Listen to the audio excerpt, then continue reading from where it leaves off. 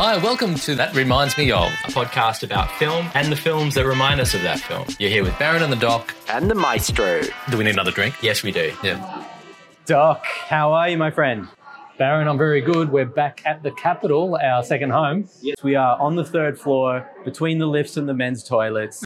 Downstairs, there's an event going on, so it's hubbub. There's hubbub happening downstairs. It's a bit noisy, but I think they're having a premiere here tonight. And I think that's good. I like the atmosphere. It comes with the territory of a festival, okay? We should embrace it. That's what we're going to do. We're going to embrace it. We're going to do our episode anyway. We apologize if it sounds noisy, but whatever. We're going to just yell a bit. No, this will be fun. You'll love it. What did we watch last night? Last night, we watched a Korean film and a debut feature called Sleep. We did. And this was a film by Jason Yu, apparently a protege of the great Bong Joon-ho. Director Bong. Director Bong. So that's a pretty amazing thing to do, to be a protege of that guy. Well, let's be honest. I think that's why we chose this, because we're both fans of good old Bong. Yes. And yes. And also Director Bong. Yes. So I think that's, for me at least, that's why I was really keen to see this, because I was getting vibes of, what it could be. Yep. So Bong Joon-ho, most famously known for Parasite. Yes. Okay. And in this film, we have a couple actors who are in other films that are Korean films that we've seen. Yeah. I didn't recognize them. Did you? No, but I'm looking forward to going back to the film. So Parasite is one, Yes. which starred what's his name? That's Lee Sun-hyun, Yep. So the apologies, male protagonist. in this. apologies for, I'm going to say our pronunciation. Yours is probably better than mine. No. But we're Aussie blokes. We're not going to get it right. Yeah.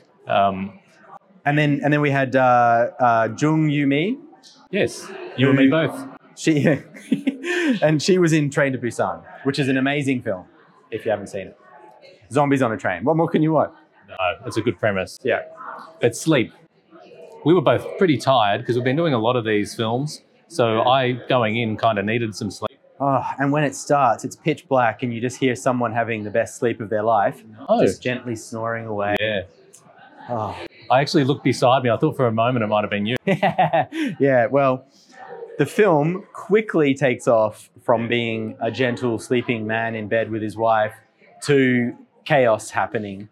Do you want to do the myth synopsis maybe and tell us what they say it's all about? Well, I was actually going to do the myth one, but then I happened to be on IMDb, so I'm going to run with IMDb great. Let's if do you that. can handle that. Yeah. So, a pregnant wife who becomes worried about her... The grammar in this synopsis doesn't make any sense. I'll start again. Yeah. A pregnant wife becomes worried about her husband's sleeping habits. What starts out as some light sleep talking soon escalates to unexpectedly grotesque behaviour. They consult a sleep clinic without success, and as his nightmarish behaviour escalates, they desperately seek help from a shaman. Yeah. Yeah, well, that makes sense. It's a badly written one, but it makes sense. It makes sense. That covers what the film was. Yeah, totally. So the husband's having, I don't know what I forgot what they call it, but basically when he goes to sleep, he sleeps so deeply that he won't wake up for anything, and he sleepwalks and does things. Yes. And any number of things, and they get more and more violent and scary as it goes on. Yeah, I think they called it REM sleep disorder. So it happened in the REM stage of sleep or something like that. And of course, you end up with, there's a mixture of comedy and horror in here. Like there's a lot of hijinks about how you're going to stop the husband from getting up and walking around while he's sleeping. And of course, the wife stops sleeping herself because she's so worried about what's going to happen. And then the horror really escalates when he starts basically attacking the family pet and the family themselves. Yeah. Spoiler alert. Yeah, major spoiler alert. But I think that's okay. I think that's okay. I think we've given away where it goes exactly. Yeah. So, and I have a feeling that Reminds Me Ofs are going to give away more. So we'll have to navigate that when the time comes. That's okay. Let's just say spoiler alert now for this one. spoiler alert. There was something very Korean, as with all Korean stuff that you see, there's something Korean about it, like the humor, the pacing, the interplay of the different tones was very reminiscent of some of the other, great Korean cinema.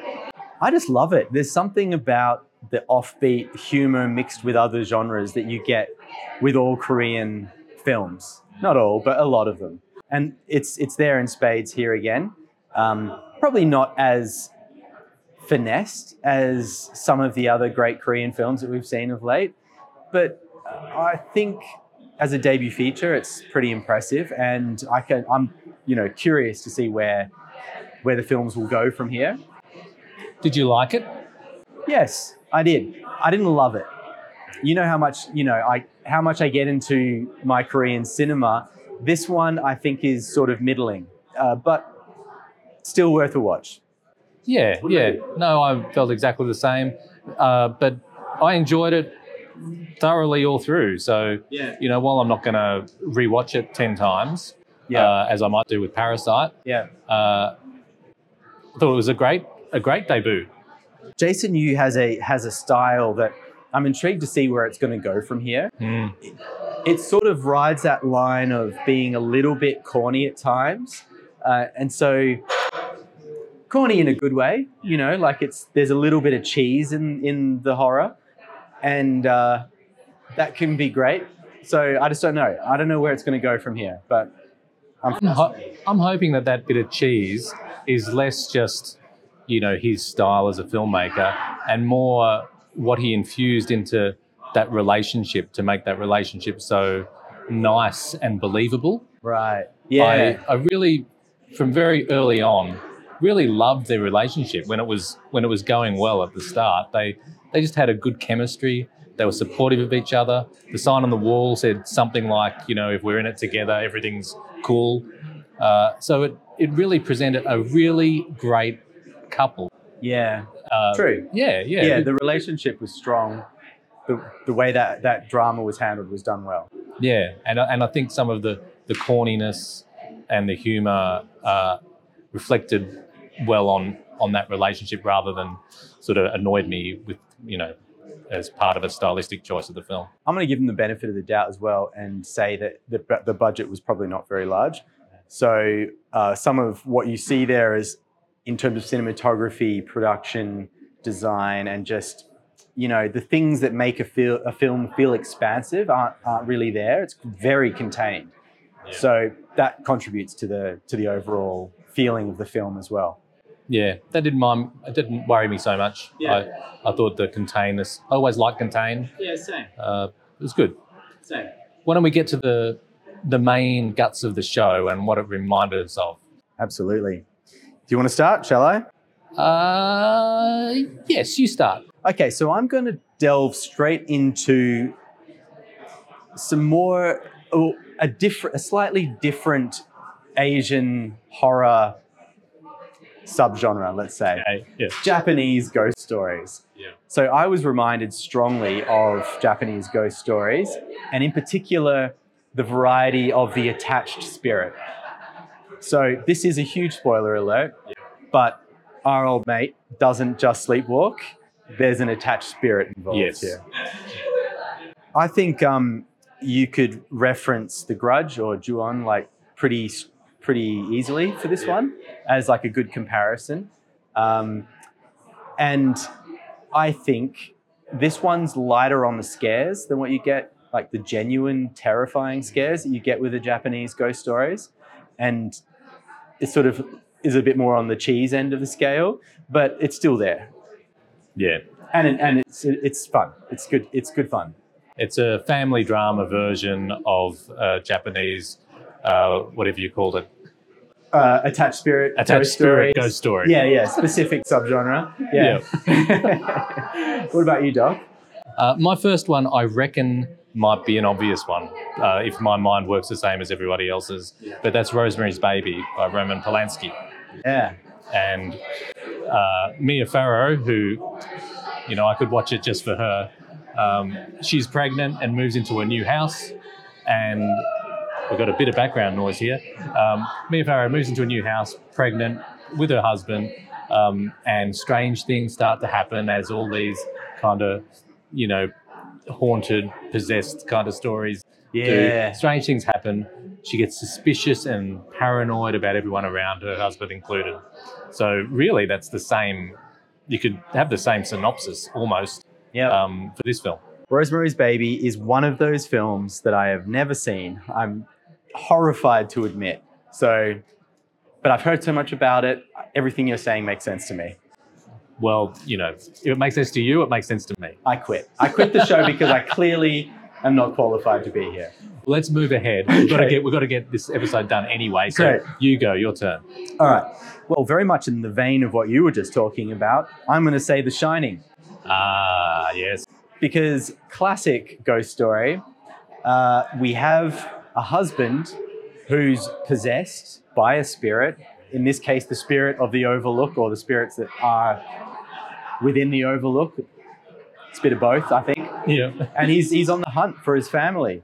In particular, his son, young Danny, who he's quite, I think the house is quite keen to possess for his shiningness.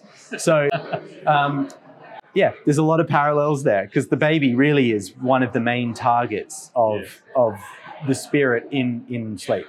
Spoiler alert.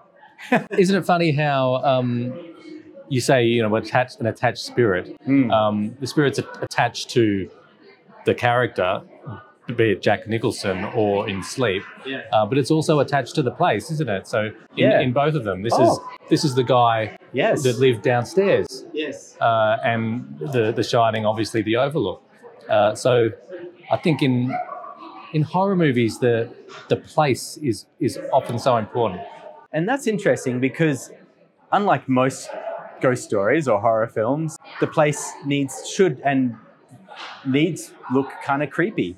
You need to sort of be able to see it and go at a first glance, oh, I don't know if I like that too much, but this place is just so innocuous. It's just a regular old apartment.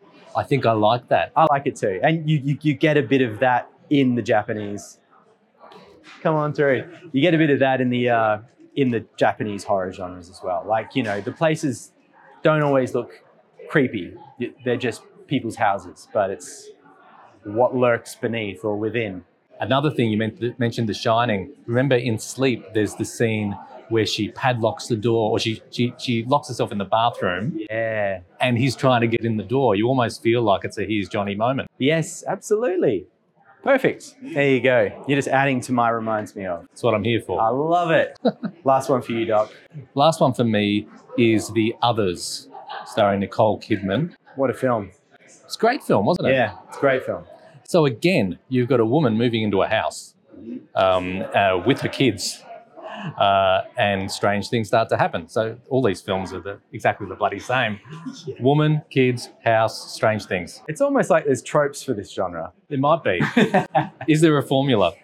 And of course, with The Others, if you haven't seen The Others, this is one that you really should fast forward or not hear the spoilers.